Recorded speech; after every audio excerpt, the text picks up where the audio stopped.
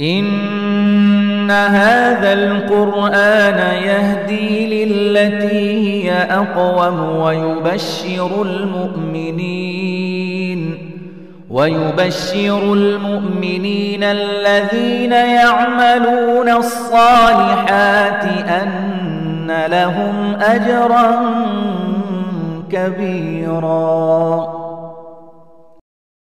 بسم الله الرحمن الرحيم. الحمد لله الذي خلق السماوات والأرض وجعل الظلمات والنور، ثم الذين كفروا بربهم يعدلون. هو الذي خلقكم من طين ثم قضى أجلا وأجل مسمى عنده ثم أنتم تمترون. وهو الله في السماوات وفي الأرض، يعلم سركم وجهركم ويعلم ما تكسبون.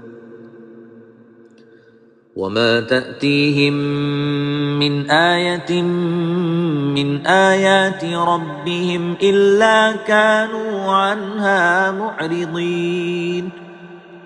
فقد كذبوا بالحق لما جاءهم، فسوف يأتيهم أنباء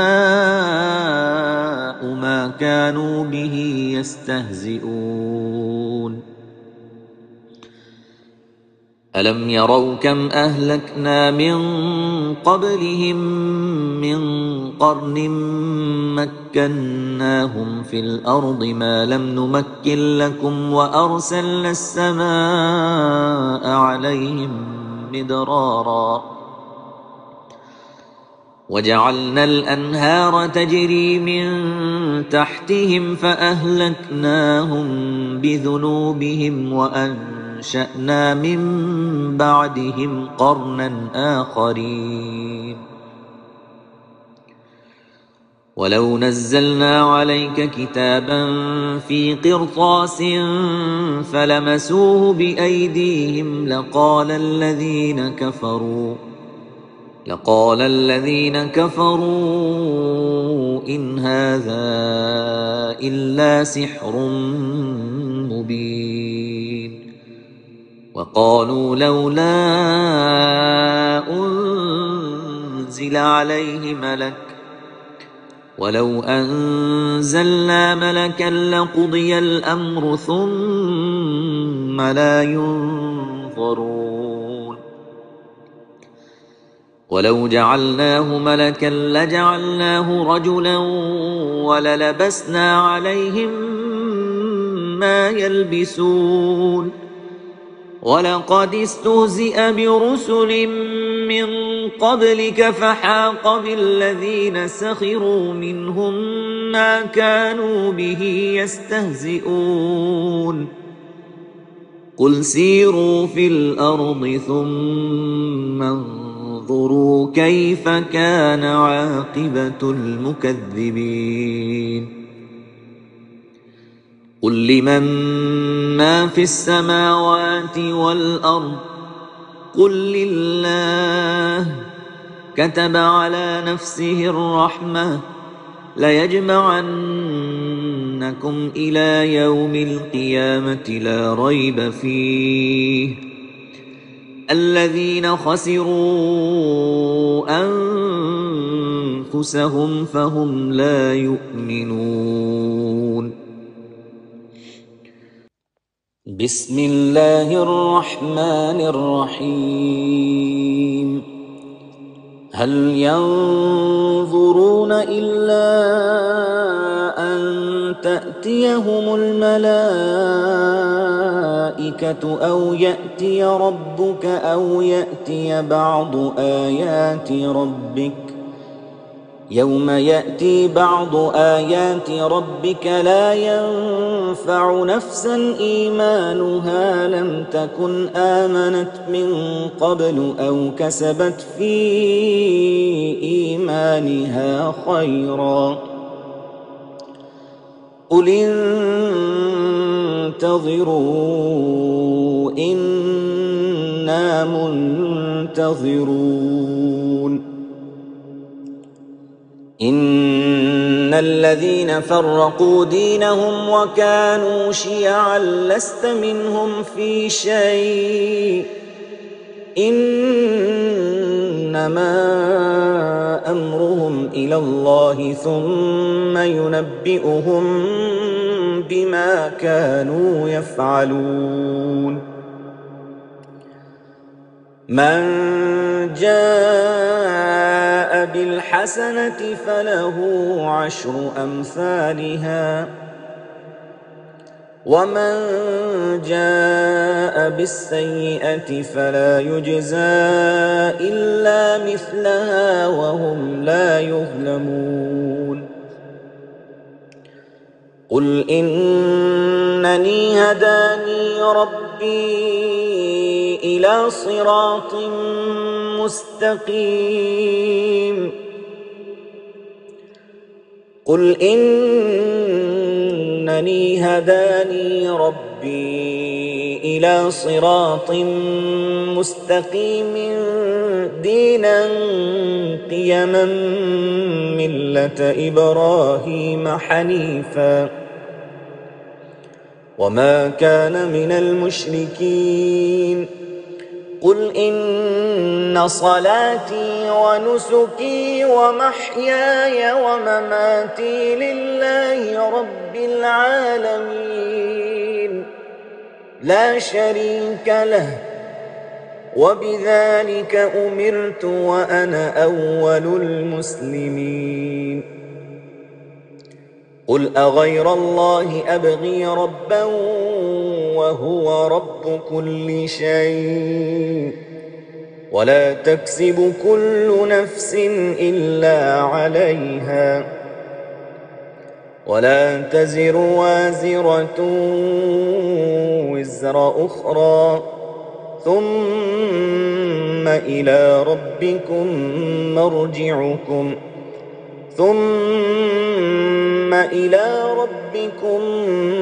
مرجعكم فينبئكم بما كنتم فيه تختلفون وهو الذي جعلكم خلائف الأرض ورفع بعضكم فوق بعض درجات ليبلوكم فيما آتاكم إن ربك سريع العقاب وإنه لغفور رحيم. Assalamu alaikum wa rahmatullahi wa barakatuh. All praise is due to Allah subhanahu wa ta'ala, who revealed the Quran to be our guide and our life's program, and who sent to us His chosen servant and messenger from the progeny of Abraham, and who perfected for us and gifted with His chosen religion of Islam. It is to Him we shall return and be questioned on that final day, the day of our exam.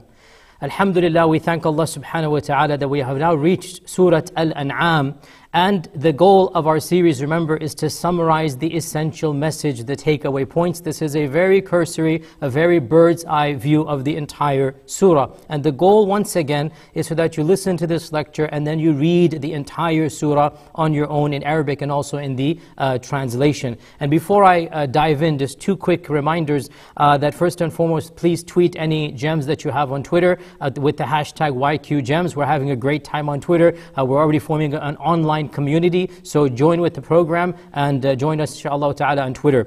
Also on this Friday at 10 o'clock, I encourage all of you to join. Instead of our program, we're going to delay our program. We'll still have our tafsir, but inshallah at 10 o'clock, we're having our annual fundraiser, a virtual fundraiser for our masjid, because all of our masajid, they still need to be financed. We still have to pay the bills. There's still staff over here. Alhamdulillah, we have all of these are volunteers that are working actually, but there are, as you know, equipment costs and other costs that have to be paid. So inshallah, please log on 10 o'clock, usual time, usual place on Friday, and our tafsir will still take place inshallah, but it'll be after the fundraiser. With that inshallah, let us begin. Surah Al-An'am. An'am translates as domesticated animals or cattle. And the reason why Surah Al-An'am is called this is because there are long lists of cattle that are prohibited and allowed, hence the name Surah Al-An'am. And Surah Al-An'am is our first Makki surah. This is the first surah we're going to do it. Al Imran and Baqarah and Nisa, Ma'idah, all of them were revealed in Medina. Surah Al-An'am was revealed in Mecca, in mid to late Mecca. And so now for our first time, we're going to get an exposure to the Meccan style or the Meccan revelations, because they are very different than the Madani revelations in content and in style, in wording and in syntax. And Surah Al-An'am is therefore going to be our first exposure to Meccan surahs. It's around 165 verses, around a juz and something. And Surah Al-An'am, Umar ibn al-Khattab radiallahu anh remarked that Surah Al-An'am is one of the glories of the Qur'an. Surah Al-An'am is one of the glories of the Qur'an, meaning it is a very beautiful surah. And the goal of this surah is the goal of all Meccan surahs. But Surah Al-An'am is a very perfect example. One can summarize the goals of Surah Al-An'am in the three primary pillars of our theology. Number one, that Allah alone is our Rabb and therefore should be worshipped. Number two, that our Prophet ﷺ is indeed a prophet from Allah who has been given a revelation. Number three, that there will be a judgment day and a resurrection and a hisab. So, Tawheed, Risala, Akhirah. Our entire religion of Islam goes and revolves around these three pillars of theology. Belief in one God, belief in the continuity of prophets who come with a message to follow, and belief in a resurrection and an afterlife. This is the essential summary of our entire religion, and in fact the religion of all of the prophets of Allah. And this surah, it mentions these 3 points in many different ways. And entire surah revolves around each one of these points, one after the other. And this surah, when you read it, it really cheers you up, to be honest, to be a Muslim. You thank Allah, you feel grateful that you are a Muslim. And on a personal note, this surah, Surah Al-An'am, you know, all of us who have memorized the Quran, we have our favorite surahs. We have surahs that we are in particularly, we just like. And from my personal case, Surah Al-An'am is the surah that I turn to when I'm feeling a little bit down, when life's thrown me some curveballs, you just want to get cheered up. I listen to or I recite Surah Al-An'am. It's a very, very powerful surah. The Arabic is so beautiful. Of course, the entire Quran is beautiful, but Surah Al-An'am, for me, it has a special place, and that's even, Umar ibn al-Khattab said, it is one of the beauties of the Quran. And I strongly encourage you to listen to Surah Al-An'am from any famous qari that you like. My personal favorite when it comes to Surah Al-An'am, by the way, is Sheikh Abdul Hadi Kanakiri. You will find him on YouTube. Sheikh Abdul Hadi Kanakiri has Surah Al-An'am. It is my all-time favorite when it comes to Surah Al-An'am, and I encourage you to listen to that. So the surah, as I said, revolves around these 3 pillars, and there are also some other minor motifs. Of them is that it challenges the paganism of those who rejected Allah and worshipped false gods. It takes on their internal inconsistencies. Also, it talks about their psychological stubbornness to refuse to accept the truth. And Allah subhanahu wa ta'ala keeps on saying that when somebody is so arrogant, when somebody has decided that they're not going to believe, no matter what you do, they're not going to believe. And we'll give you some examples for this. So, let us now dive into these 3 overall pillars. And the first verse sets the entire tone. Generally speaking, the first verse of a surah really sets the tone of the entire surah. The first verse, all praise praise be to Allah who created the heavens and the earth and who made darkness and light. And yet still, those who disbelieve, they ascribe others to Allah. So this verse, look at the creation around you. Thank Allah for that. Rather than acknowledging the miracles around you, you are ungrateful. And rather than appreciating and then worshipping Allah, you do the worst of all things. And that is that you direct your worship to other than Allah subhanahu wa ta'ala. Throughout this entire surah, Allah reminds mankind and the Quraysh in particular of so many blessings that they have. In verse number 6, Allah says, look at the histories of those before you. In verse number 13, Allah says, to Him belongs every creature that rests in the day or the night. In verse 18, وَهُوَ الْقَاهِرُ فَوْقَ عِبَادِهِ, He is the supreme over His entire creation.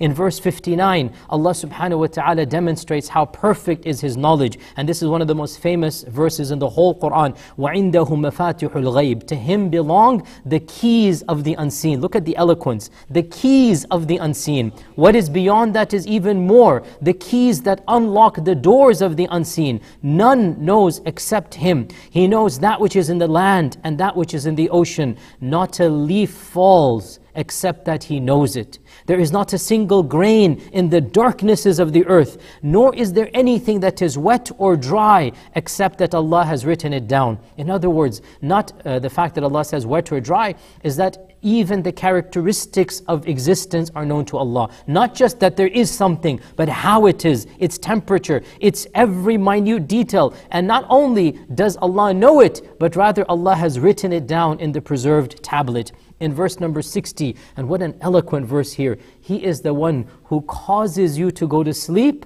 and who knows what you do during the day. Look how this verse combines between the power and the knowledge of Allah. You lie down at night. How do you go to sleep? Who causes you? Who blesses you with that sleep? هُوَ الَّذِي يَتَوَفَّاكُمْ بِاللَّيْلِ, He causes you, He blesses you to rest at night. And then during the day, He is well aware of all that you do. In verse 95, إِنَّ اللَّهَ فَالِقُ الْحَبِّ وَالنَّوَى, Allah is the one who splits open the grain and the seeds. You plant it, yes, you pour water on it. Where does that power come from? Who created the laws of nature that we, now in the modern world, we like to talk about science does this and science decrees that, and from science we learn. What is science? It is the laws that Allah instituted. Where do these laws come from? What caused this earth and this seed to sprout forth? Allah says, فَالِقُ الْحَبِّ وَالنَّوَى, Allah is the one who created that seed to then burst forth, and then the root will sprout out and the plant will sprout out. In verse 96, Allah talks about the miracles of the creation, the harmony of the night and day. In verse 97, the beauty of the stars, the constellation. And then in verse 102, ذَلِكُمُ اللَّهُ رَبُّكُمْ, this is Allah your Lord. All of this that you see around you is given to you by Allah your Lord. لَا إِلَهَ إِلَّا هُ, there is no one you should worship besides Him. خَالِقُ كُلِّ شَيْءٍ, He is the creator of everything. فَاعْبُدُوهُ, worship Him alone, for He is indeed capable of all things. In all of these verses, Allah links together two facts or two realities that should intrinsically be linked, but most people don't link them, and especially the Quraysh. The first is to acknowledge there's a higher power, and Allah says that's self-evident. Look around you, you all admit that there is a God. And the second, once you've acknowledged there's a higher power, then you should worship that being rather than worshipping false gods. So Allah Azza wa Jal keeps on underscoring this method in Surah Al-An'am, and in fact in all of the Meccan surahs. Another tactic that is used in Surah Al-An'am is the tactic of appealing to the human nature of reaching out to Allah when you are in trouble. And you know, subhanAllah, this is so common even to this day. When people are sick, when people are dying, you know, there's videos that go around when, you know, when an accident's about to happen or the planes are shaking, whatnot, and all of a sudden, oh God help us, oh God help me. You know, everybody remembers God at times of distress. And Allah Azza wa Jal mentions this in the Quran in a multiple verses, Surah Al-An'am, verse 46, verse 47, verse 63. Who else do you call to when you're in trouble? Who else do you call to when the punishment comes down? Who else do you turn to when your ships are about to drown or they're about to falter? Your nature calls out to Allah subhanahu wa ta'ala. And then in verse 64, قُلِ اللَّهُ يُنَجِّيكُم مِّنْهَا وَمِن كُلِّ كَرْبٍ. It is Allah who responds to you when you need Him then and whenever you need Him, and yet still you worship others besides Him. By the way, this verse also is a optimistic sign for all of us. Allah is speaking to the pagans of the Quraysh, and Allah is saying, when you call out to me sincerely, I do answer you. Even those who worship other than Allah, when they are sincere to Allah, Allah subhanahu wa ta'ala responds to their du'as. Allah even answered the du'a of Iblis, shaitan, when Iblis made du'a to him. So how can we lose hope of being answered by Allah when we believe in Him? How can we not have that optimism when Allah is telling the Quraysh, look, I answer you whenever you reach out to me, you called out to me sincerely,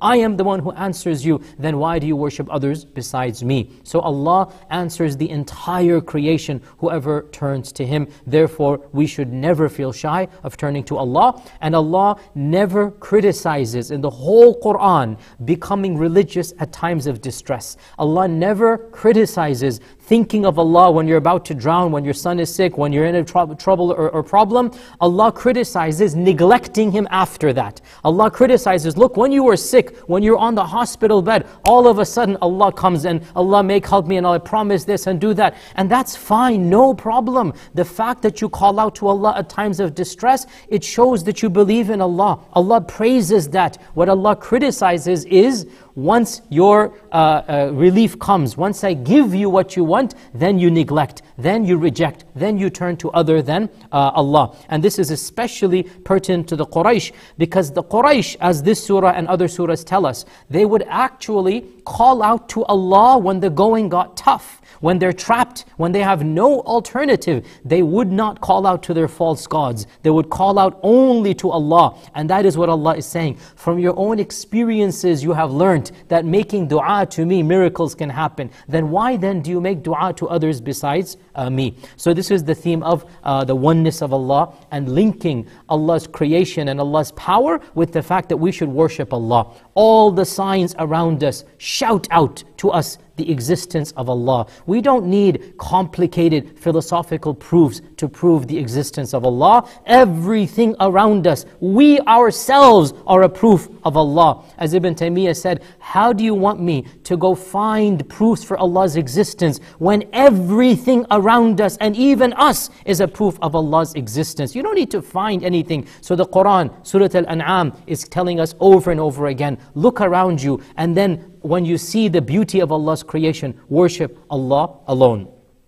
The other motif that we said is the prophethood and the Quran. So Tawheed, Risala, Akhirah, right? So Risala. And Risala, it is comprised of two things. Number one, that there are human beings that Allah has chosen and sent to guide the rest of mankind. And number two, that these human beings get a book from Allah, and that book is meant to be our reference point. And again, Surah Al-An'am is full of so many verses about Risala, about the fact that the Prophet ﷺ is a prophet and that he has been given a book from Allah. And in fact, in verse 91, Allah links Risala with Tawheed. Allah links Risala with Tawheed. وَمَا قَدَرُ اللَّهَ حَقَّ قَدْرِهِ. They did not value Allah, they did not do justice to the maqam of Allah when they said Allah did not send any human being with books. Allah did not send down a revelation. In other words, when a person denies prophecy, he is denying the wisdom and the mercy of Allah. The one who created you would not leave you without guidance. The one who gave you the air that you breathe, the sun that you look up to, the environment, this nature that you have, the one who perfected your creation wouldn't just leave you without telling you how to live your life. So Allah is saying, when you deny prophethood, when you say, oh, there is a God, and by the way, there are a lot of people in the world, they're called deists. They believe in a God, but they don't believe in religion. And Allah is saying that is nonsensical. It doesn't make any sense. And to deny prophecy, to deny that there are human beings whom Allah has chosen and sent as prophets, you are denying the mercy, the compassion, the wisdom of Allah. And that is what Allah is saying. When they denied the Prophet ﷺ, they said God doesn't send prophets. Because remember, the Quraysh were not Jews and Christians. The Quraysh did not believe in prophets. They didn't believe in the concept of a Nabi. So Allah is saying, when you deny prophethood, you are in fact negating the high majesty of Allah subhanahu wa ta'ala. It is an an insult to Allah. Why would Allah create you and then not guide you? أَلَا يَعْلَمُ مَنْ خَلَقَ. The one who has created knows what is best. So Allah is saying that when they deny prophethood, they negate me, they negate my majesty. And Allah Azza wa Jal affirms in verse number 19, He is the one that has sent this Qur'an down to the Prophet sallallahu alaihi wasallam. In verse 114, Allah says that He is the one who has revealed the book, explained it in detail. In verse 38, مَا فَرَّطْنَا فِي الْكِتَابِ مِنْ شَيْءٍ. We have left nothing out of the Qur'an. The Qur'an is all encompassing. Everything we need is in the Qur'an. So the Prophet is a prophet. The Qur'an is the book of Allah. Yet the Prophet doesn't become superhuman. Verse 50, very beautiful verse. Say to them, Ya Rasulullah, قُل. Say to them, I am not saying that I control the treasures of Allah. I am not saying that I know the future. I'm not saying that I'm superhuman, that I'm an angel. I'm just a human being. I'm a mortal. So the maqam or the status of the Prophet ﷺ, he is being told to say in the Qur'an very clearly, he is saying, I don't know the unseen. I don't know the future. I'm not superhuman. I'm not an angel. I am just a bashir and a nadhir. I am a warner and a giver of glad tidings. If you obey Allah, I'm here to give you good news. And if you disobey Allah, then I am a warner unto you. And the surah as well, linked to the concept of prophethood, linked to the concept of risala, there is also a sub-motif underneath this before we move on to Judgment Day. There's also a sub-motif in the entire surah. And that is that the Prophet ﷺ, he himself felt psychologically troubled and pained at having been rejected. He was hurt that his people rejected him, accused him of all types of things. And so there are so many verses in Surah Al-An'am that console the Prophet ﷺ. And what a beautiful genre of verses these are.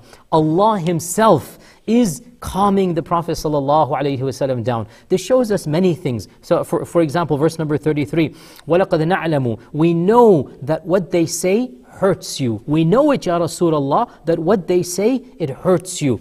It is not you that they are rejecting, but it is Allah's revelation that they are rejecting. Verse number 34, Ya Rasulullah, you are not the first prophet. Prophets before you came, they too were rejected. They too were mocked, but they persevered. They endured that rejection and they waited until Allah's help came to them. And لَا مُبَدِّلِ لِكَلِمَاتِ اللَّهِ. These laws can never be changed. No prophet was successful instantaneously. No prophet just walked in and lo and behold, all of his village and tribe just embraced Islam. لَا مُبَدِّلِ لِكَلِمَاتِ اللَّهِ. You have to put in the effort. You have to face persecution. You have to feel a little bit of pain and suffering. Put your trust in Allah, and then Allah will indeed give you all that He has promised you. And Allah says in this surah as well, وَلَقَدْ جَاءَكَ مِن نَبَإِ الْمُرْسَلِينَ.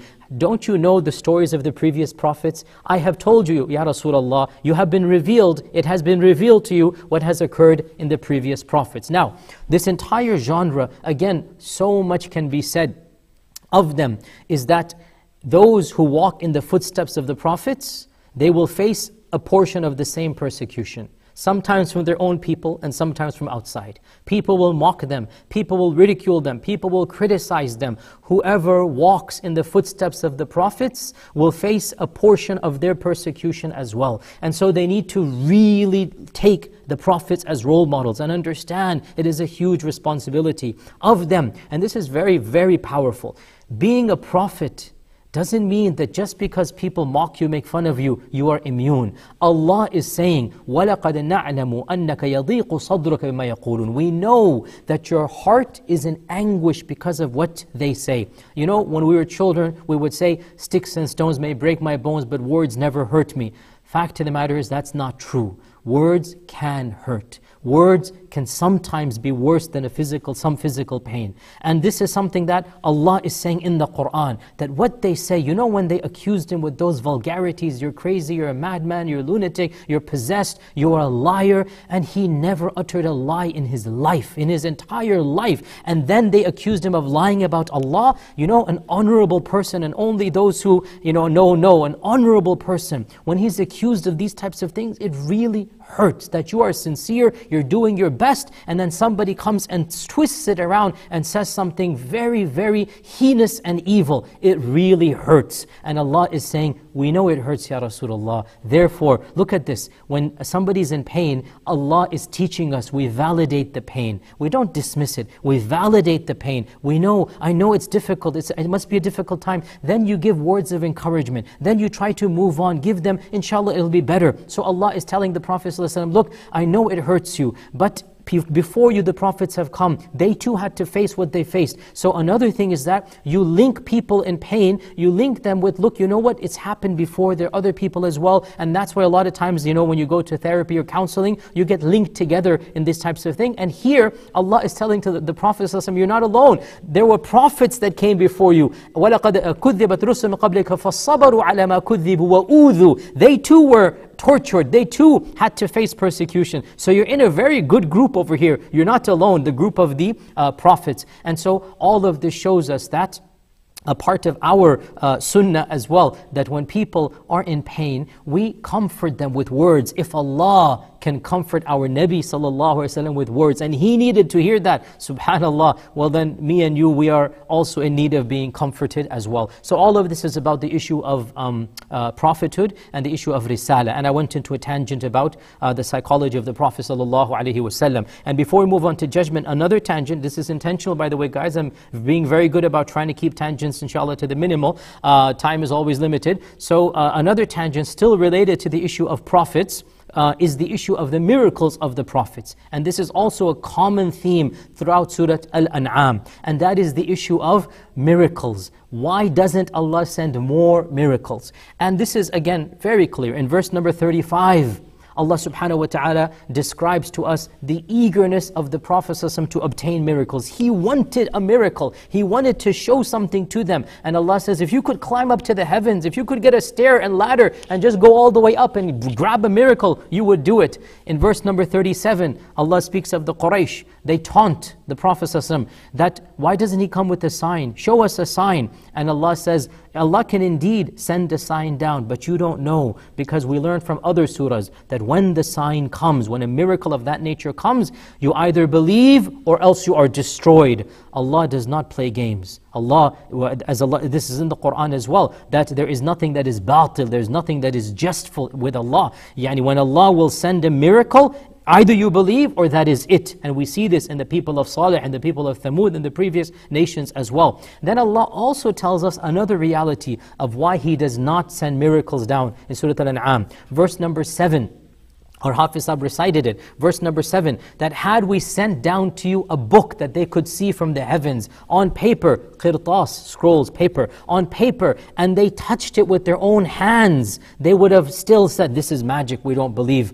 And verse number 8, they challenge, they say, why doesn't an angel come? Allah says, if we sent an angel, the matter would be settled, meaning, either you believe or all of you will be destroyed. You're not going to be given a second chance. When that type of miracle comes, the people of Salih, they wanted that miracle. Allah subhanahu wa ta'ala sent them that miracle from the rock, created a large camel. That type of miracle, if it comes, you do not get a second chance. So Allah is saying, if I sent that angel down, you would not get a second chance. And our Prophet ﷺ was offered that later on in Mecca, as our books of Sirah mention, that the angel Jibreel said, if you want, I can give you something like this.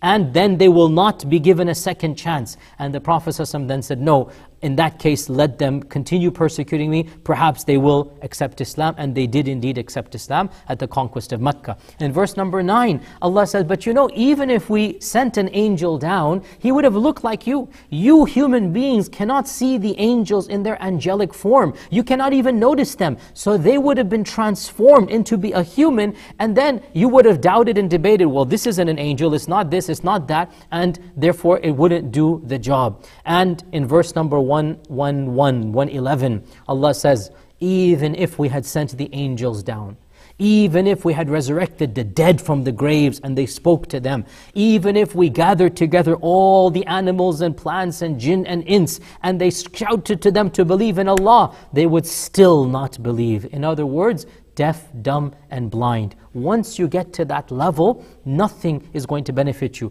And you know, let's be real here. those who deny the existence of Allah, existence of a God, those who are hardcore atheists, what more miracle do you want than the miracle of life? He who is blind to the miracles that are already present around him shall be blind to the miracles that shall come upon demand. It's as simple as that.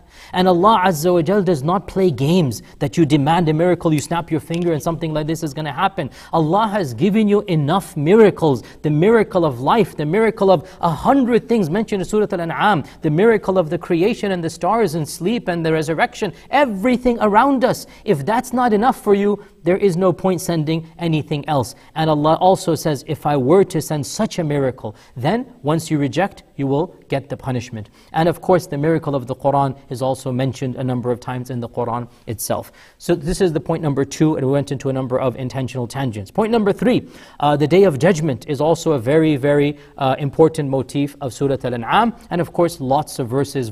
Verse number 12, He shall gather you without any doubt on the Day of Judgment. Verse number 31, that they have lost everything, those who deny that they're going to meet Allah. They've lost everything. They haven't done anything of value. Everything they've done is going to go to waste. That when the Day of Judgment comes, they are going to reprimand themselves, and they will say, Ya hasratana, woe to us, alas to us, how we have neglected this. And they're going to carry their burdens on their own backs. Verse number 94, Allah describes, وَلَقَدْ جِئْتُمُونَا فُرَادًا. You're going to come to us one-on-one. You're going to come back to us one-on-one.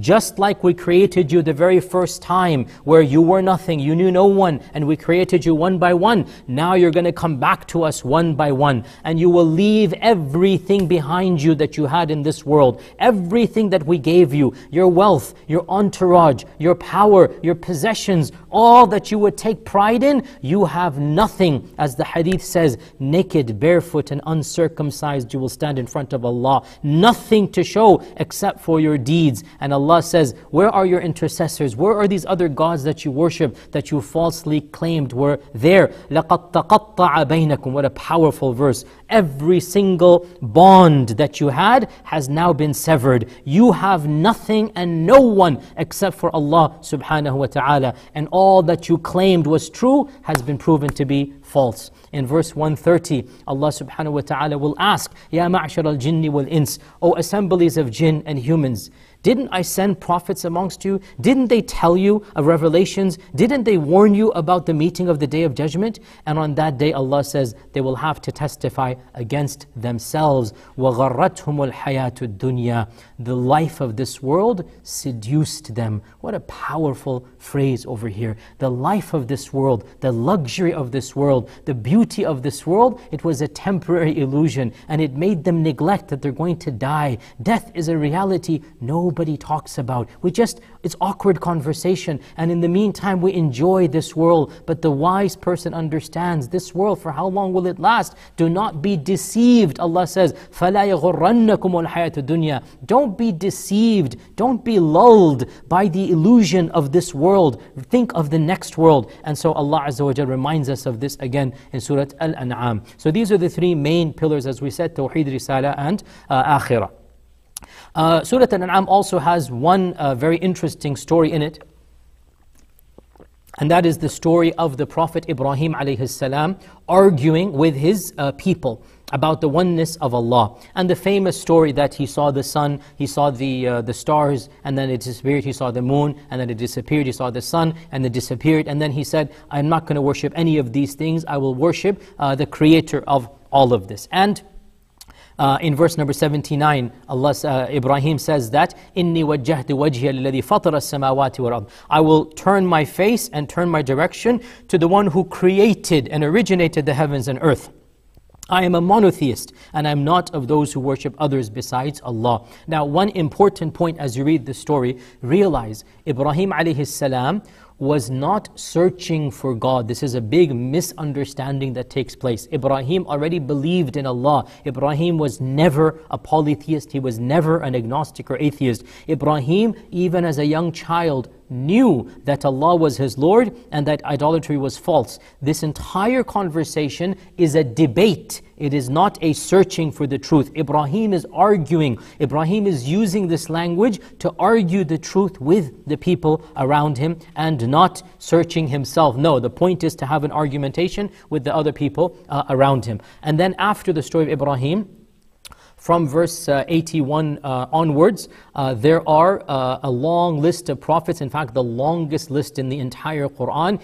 18 prophets are mentioned by name. Please open the Quran and read them. And there is one particular prophet who is only mentioned twice in the Quran, and he is mentioned once over here as well. And we have no details about him whatsoever. Nothing, zilch, except for one name. And it is over here, and it is in one other place. If you figure that out, then tweet it as fast as you can, and let us see who is able to do that. But this is 18 prophets' names in the entire Quran. There's no section that has more prophets' names than this one. And there's one other section that is close to this one. We'll get to it when we get to it. And Allah says, these are the prophets, the chosen ones. And then Allah says, and their progeny, which then includes hundreds of other prophets, because of their progeny is, of course, all the other prophets. There's a number of verses that I always like to spend some time on. And one of the issues that I'm going to spend some time on in Surah Al-An'am is verse 52. And this will introduce us to another concept that I want everybody to be aware of. There is a chapter in the science of interpreting the Quran called the science of knowing the reason why the verses were revealed. In Arabic, Sabab al-Nuzul, or Asbab al-Nuzul is the plural. Why was the verse revealed? And this is a branch of knowledge that is essential to fully understand the Quran. And if you don't have this knowledge, your understanding of the Quran will be partial, and in fact maybe even misunderstanding if you don't understand why it came down. And verse number 52 is a classic example of this, with a beautiful, beautiful story of revelation that is found in almost every book of tafsir and book of hadith. And verse number 52, if you didn't have the knowledge of the reason of revelation, you wouldn't understand at all, or very vaguely, what this verse is talking about. Open up the Quran and do not drive away those who call upon their Lord morning and evening, seeking Allah's attention. You are not accountable for them in any way, nor are they accountable for you in any way. If you drive them away, then you will be from those who are unjust. Now, okay, you get a vague idea that don't drive away people who are calling upon Allah, but what is the whole implication? The story goes as follows, and it is mentioned in Ibn Ishaq and many of the classical books of our history, that a group of senior delegations of the Quraysh, some of the most famous, prestigious members of the non-Muslims of Mecca, they approached the uncle of the Prophet ﷺ, and they said, we are willing to think about embracing Islam. It's not that, these are not Abu Jahl types. These are some of the people that were more open-minded, a little bit in the middle. They're like, we don't really have a major problem with much of what he's saying, but there is one issue that we are not comfortable with. And if your nephew, the Prophet ﷺ, can compromise on that issue, we might be willing to embrace the faith. Abu Talib was very happy. What is that issue? So they said, the Prophet ﷺ, associates with the low class in the same gatherings as our elites. And he sits with the non-Arabs on the same sofa, on the same gathering as with the Arabs. And he associates with the African slaves, because Bilal was the Habashi. They said the Habashi, the Ahbash. And he sits with them. And if you can tell your nephew that when we come to his gathering, they should get rid of the low class, and we should have our honorable class only, then we might be willing to embrace the faith. Abu Talib was so ecstatic. He rushed to the Prophet ﷺ. He said, oh my nephew, this is an amazing, this is a compromise. Come on, how can you turn it down? And the Prophet ﷺ listened to it. He spoke to some of the Sahaba, and some of them were very enthusiastic. One of them said, Ya Rasulullah, Bilal will understand, no big deal. He's one of us. He understands. We're going to gain these big shots. We're going to gain, the elite of the Quraysh, the creme de la creme. These people, okay, tomorrow we'll give them a gift and don't worry about it. And perhaps some people were interested in taking up this option. Then Allah revealed Surah Al-An'am verse 52. Look at how knowing the sabab al-nuzul completely changes the appreciation of the verse. Allah says in unequivocal language, do not drive away the righteous who are worshipping Allah morning and evening. They want Allah's pleasure. Do not drive them away.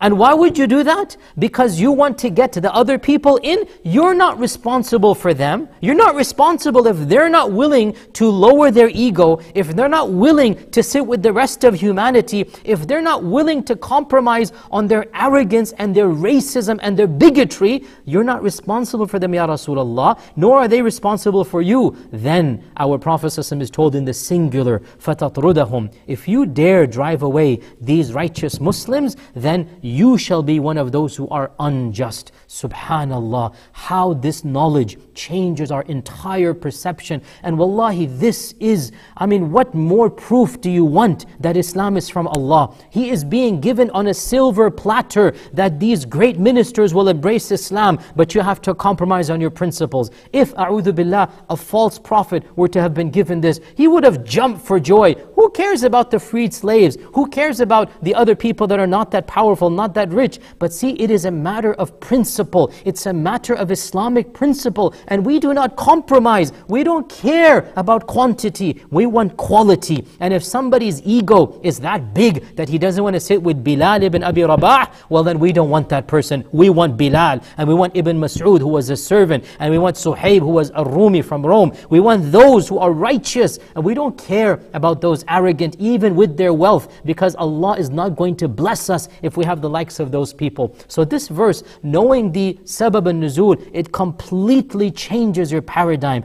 and you understand why those early Muslims were the way that they were, because they had quality, not quantity. These days, mashallah, we have plenty of quantity. We are over 1 billion. Mashallah, we have wealth. Mashallah, we have plenty. But we don't have what those early Muslims had, and that is that sincerity, that is that appreciation and knowledge of the worth of Bilal. And when this verse came down, our Prophet ﷺ shut that door, and he went up and sat down with Bilal and others, and he said, my Lord has commanded me to be with you. My Lord has commanded me to be with you. And so he sat with them physically, just in case shaitan might have made some of them feel something, that he came and sat down and goes, don't worry, we are one against those people who want to differentiate between us. So this is the genre of Asbab al-Nuzul, and in Surah Al-An'am I gave you one example of that.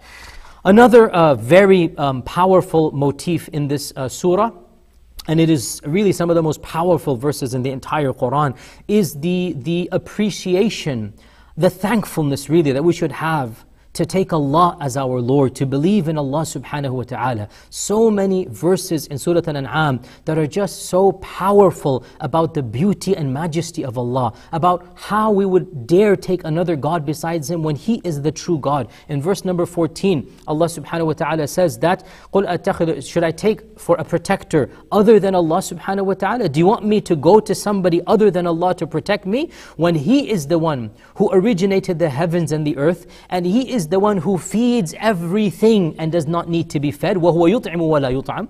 In verse number 71, Allah says, قُلْ أَنَدْعُ مِن دُونِ اللَّهِ. Do you want me to invoke besides Allah that thing that can neither benefit us nor harm us? Do you want us to turn back on our heels, to turn our backs after Allah has guided us? Do you want us to walk away after we know the truth? The Quraysh were telling the Muslims to come back to idolatry, and Allah is saying, you want us to turn back from the truth and walk away? قُلْ إِنَّ هُدَى اللَّهِ هُوَ الْهُدَى. Verily, the only guidance is the guidance of Allah. وَأُمِرْنَا لِنُسْلِمَ لِرَبِّ الْعَالَمِينَ. And we are commanded to surrender in Islam to the Lord of the worlds. In verse number 73, Allah says, وَهُوَ الَّذِي خَلَقَ السَّمَاوَاتِ وَالْأَرْضَ بِالْحَقِّ. Allah is the one who has created the heavens and the earth in truth. وَيَوْمَ يَقُولُ كُن فَيَكُونَ. The day He says kun, it happens. He only has to say be, and it happens. قَوْلُهُ الْحَقِّ. His saying is the truth. وَلَهُ الْمُلْكُ يَوْمَ يُنْفَخُ فِي الصُّورِ. And to Him belongs the dominion and kingdom when the trumpet is blown. The knower of the secrets and the knower of that which is open. He is the all-wise and the all-powerful. And again, so many verses about the beauty and the power of trusting in Allah, worshipping Allah, the thankfulness we should have, the stupidity, really the foolishness of turning away from Allah. Why would I do that? Why would I neglect and ignore what is the most important thing? And that is the worship of Allah subhanahu wa ta'ala. So this is another common motif of Surah Al-An'am, and in my humble opinion, it's one of the most powerful surahs in this regard. And that's why, as I said, me personally as well, it really cheers me up to read the surah, and it really just, you feel such a sense of peace being a Muslim as you recite Surah Al-An'am. Of course, another common motif of the entire surah, and that's why it's named Surah Al-An'am, the cattle, that despite the fact that this is a Makki surah, and therefore in Makki surahs there are hardly any laws. I mean, yesterday, the day before yesterday, Surah Al-Nisa, Surah Al-Ma'idah, we had so many laws, right? Surah Al-An'am, there's really nothing. I mean, there's nothing in detail, but there is one set of laws and a number of verses, one theme, and that is the purity of our food. Making sure we eat good food. And by good, I don't mean GMO, non-modified, organic, whatever, open graze, whatever, 3 omega. No, that's one aspect of good. I'm not saying that's not. The ultimate goodness or the ultimate purity, number one, the purity of our wealth that we purchase that food with. And then number two, the purity of that animal itself. Is it a halal animal and has it been slaughtered properly? So that is something that the Sharia, even in early Mecca, was emphasizing. And this is something very important, dear Muslims. And again, let me just be honest here, subhanAllah, it distresses and hurts me to see so many Muslims, they don't care about what they put into their mouths. They don't care about the food that is literally going to nourish their body, their flesh, their blood. They don't care about its purity. And from early Makkah, in Surah Al-An'am, the Muslims are being told to be careful of what you put into your mouth, because it does have an impact on you. What makes your body grow physically will impact you spiritually. To take care of what you ingest physically will also mean you will take care of what you ingest spiritually as well. So in verse 141, Allah subhanahu wa ta'ala commands us to give the zakat from the harvest. In other words, one of the categories of zakat is zakat for the farmers. When they harvest their crops, they give zakat on the crops. So this purifies our wealth. Our wealth must be pure when we purchase something.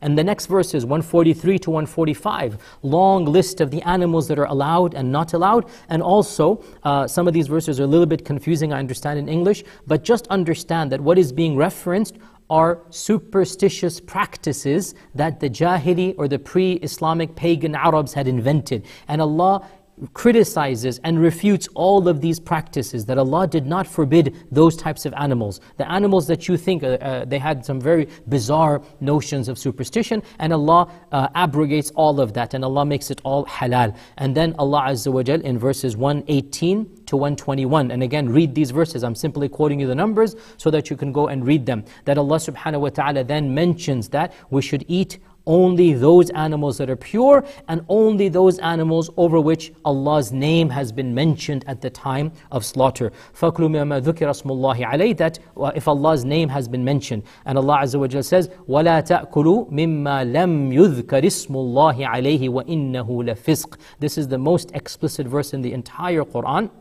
In Surah Al-An'am, do not eat the meat over which Allah's name has not been mentioned, for indeed that is a sin. So any animal that is slaughtered, and of course this is the majority opinion, and there is a dissenting voice in the madhabs, and that's a longer discussion, but the position I follow, and in my humble opinion, is very clear as well from the Qur'an, and this is the majority opinion. Any animal, for it to be permissible, you must mention the name of Allah, or a Jewish and Christian person must mention the name of God, or in whatever language, but the God of Abraham must be mentioned, and his blessings be sought, and then the animal slaughtered in a proper manner, and then the animal becomes permissible for us. And that is why this surah is one of the evidences as well, that not only must the animal be a pure animal, you cannot do that to a pig, but the method of slaughter must also be pure and halal and according to the Sharia. So then, and the money that we use to purchase must be halal, and so all of this makes it a pure animal for us to eat. And again, all of this, it shows us the importance and the emphasis of physical purity, of the purity of what we ingest, and that is going to help us spiritually as well.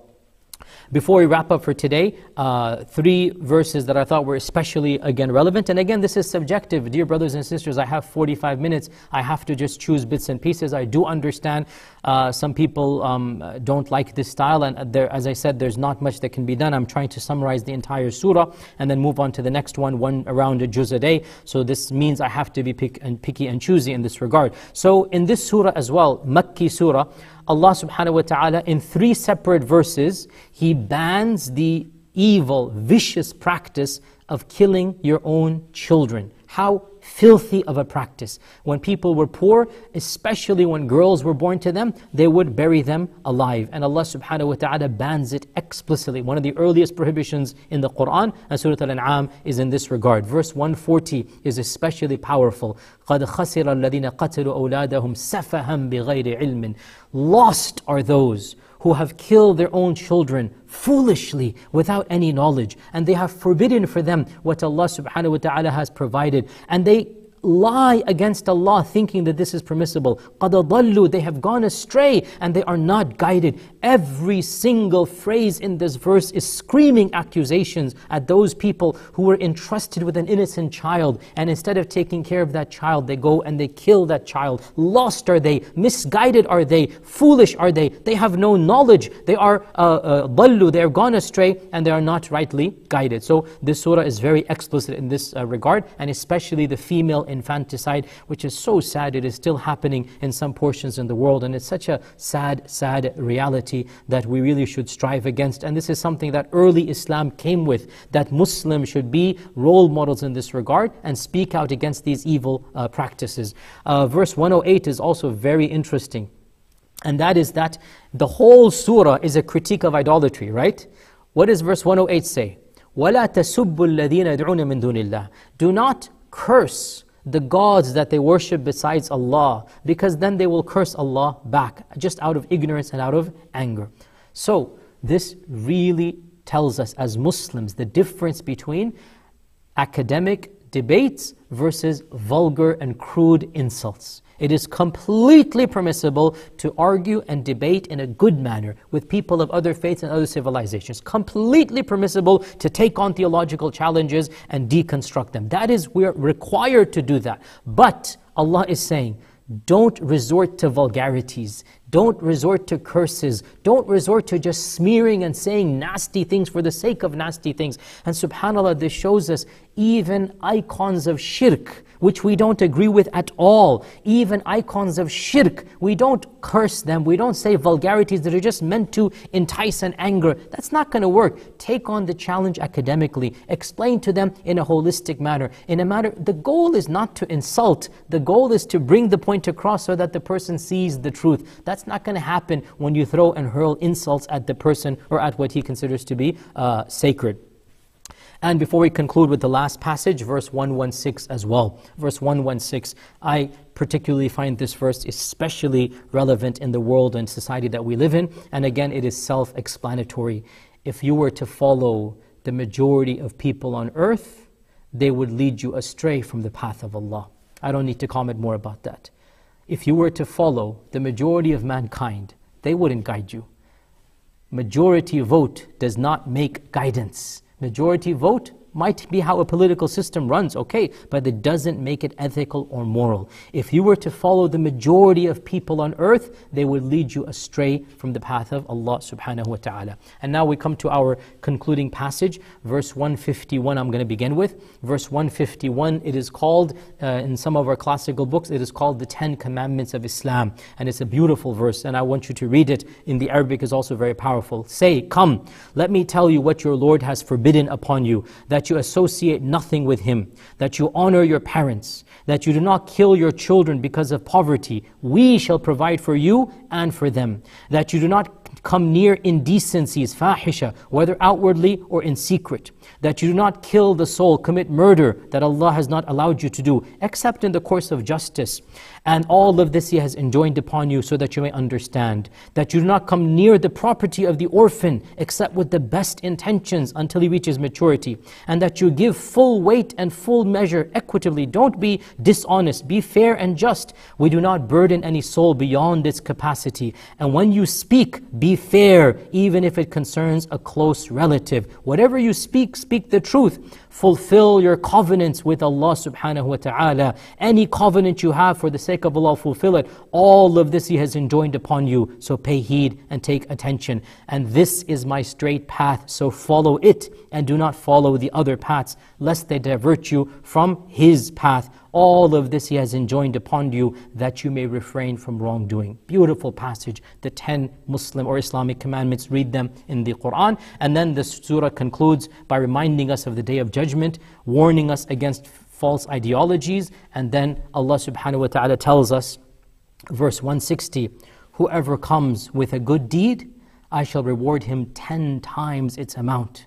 And whoever comes with an evil deed will be given only that one evil equivalent, and they will not be shown any wrong. The stakes are in our favor. How can we possibly fail? For every good we do, Allah will give us 10 times, much more than this. And yet still people are going to fail. For every good we get 10 times, and for every evil, only that one evil will be given. Say, my Lord has guided me to a straight path. قُلْ إِنَّنِي هَدَانِي رَبِّي إِلَى صِرَاطٍ مُسْتَقِيمٍ. My Lord has guided me to the straight path. The creed of Ibrahim, the Hanif, the monotheist. He was not from the polytheist. Say, قُلْ إِنَّ صَلَاتِي وَنُسُكِي وَمَحْيَايَ وَمَمَاتِي لِلَّهِ رَبِّ الْعَالَمِينَ. Say, my prayer, my rituals, my life, my death, all of it is for the sake of Allah subhanahu wa ta'ala, the Lord of the worlds. La sharika lahu. There is none that I associate with Him. This is what I have been commanded with, and I am the first of those who will submit to Allah subhanahu wa ta'ala. Say, do you want me to seek a Rabb other than Allah? Are you that foolish? You want me to seek a Rabb other than Allah when He is the Rabb of everything?